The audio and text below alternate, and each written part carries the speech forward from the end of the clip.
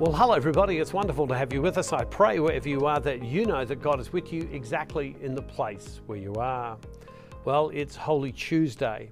And some people have been asking, when these daily devotionals get to the end on Easter Sunday, is that the end? Well, many of you would know, no, it's not. The daily devotionals will go on because they're there and designed to help us in our prayer life.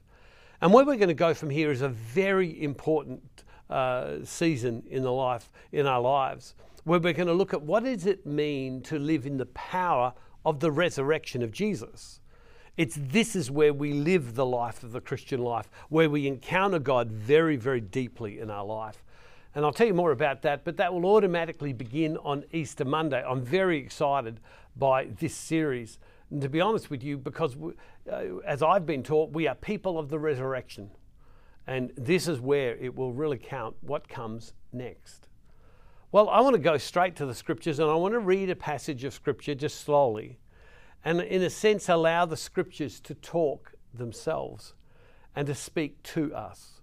So let's go to John's Gospel, chapter 13. We're going to read verse 21. Here we are, we're at the Last Supper, and we're starting in verse 21. After saying this, Jesus was troubled in spirit and declared, "Very truly, I tell you, one of you will betray me."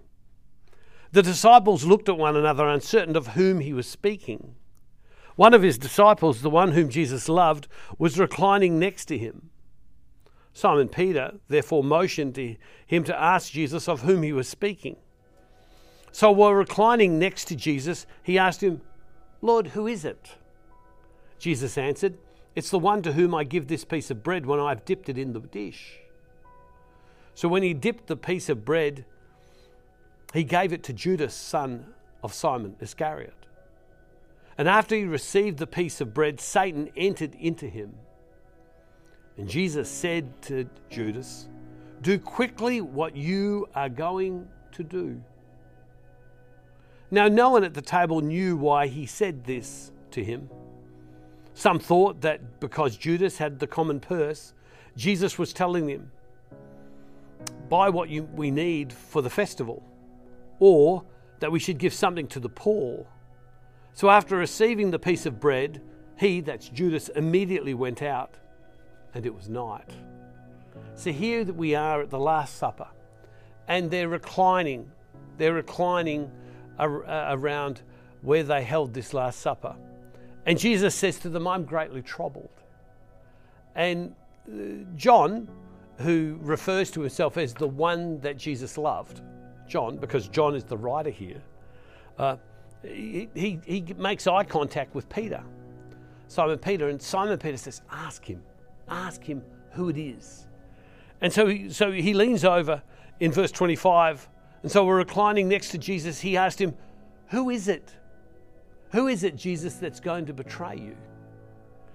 And Jesus answered, "It's the one to whom I give this piece of bread when I've dipped it in the dish." And when he does dip it in the dish, he hands it to Judas. And it says that Judas was filled with evil at that point in time. Well, the apostles, they don't understand.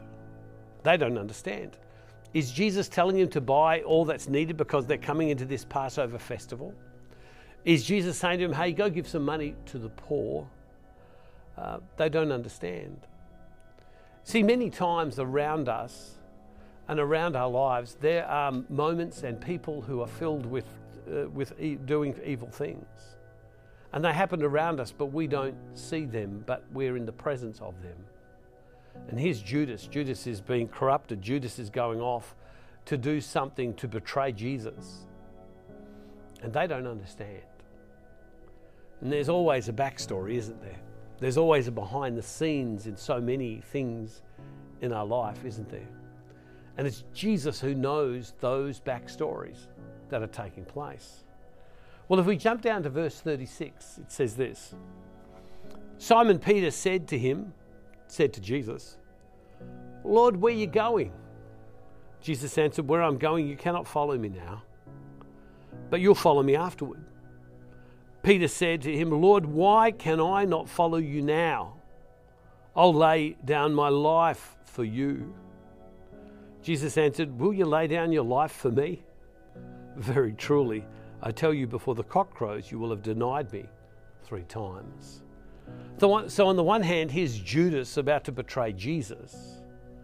And here's on the other hand, Peter stopping and saying, well, I'm good, I'm with you, I'll go wherever you need me to go. And yet Jesus will also, in his own way, Peter in his own way will also fail Jesus. Because he'll say, Jesus, I'm going to stick with you, I'm going to be with you.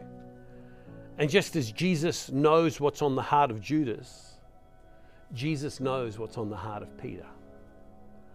See, all of us need a Saviour. And right now, Jesus knows what's exactly on your heart. He knows what's on my heart. And right now, as we come in this Holy Week, we come with this sense of holiness and urgency. Let's say to God today, come be with me. You who know me, strengthen me, forgive me, and allow me to live in your presence, because I need you. Because even though I want to do the right thing, I just simply can't. Loving God, we ask you today to be with us, to show us your mercy and to show us your grace. Allow us, Lord God, to do the right thing. Judas didn't. Peter ultimately wouldn't. And yet, Lord, you forgive every time. Allow us to know your love and your grace in this Holy Week.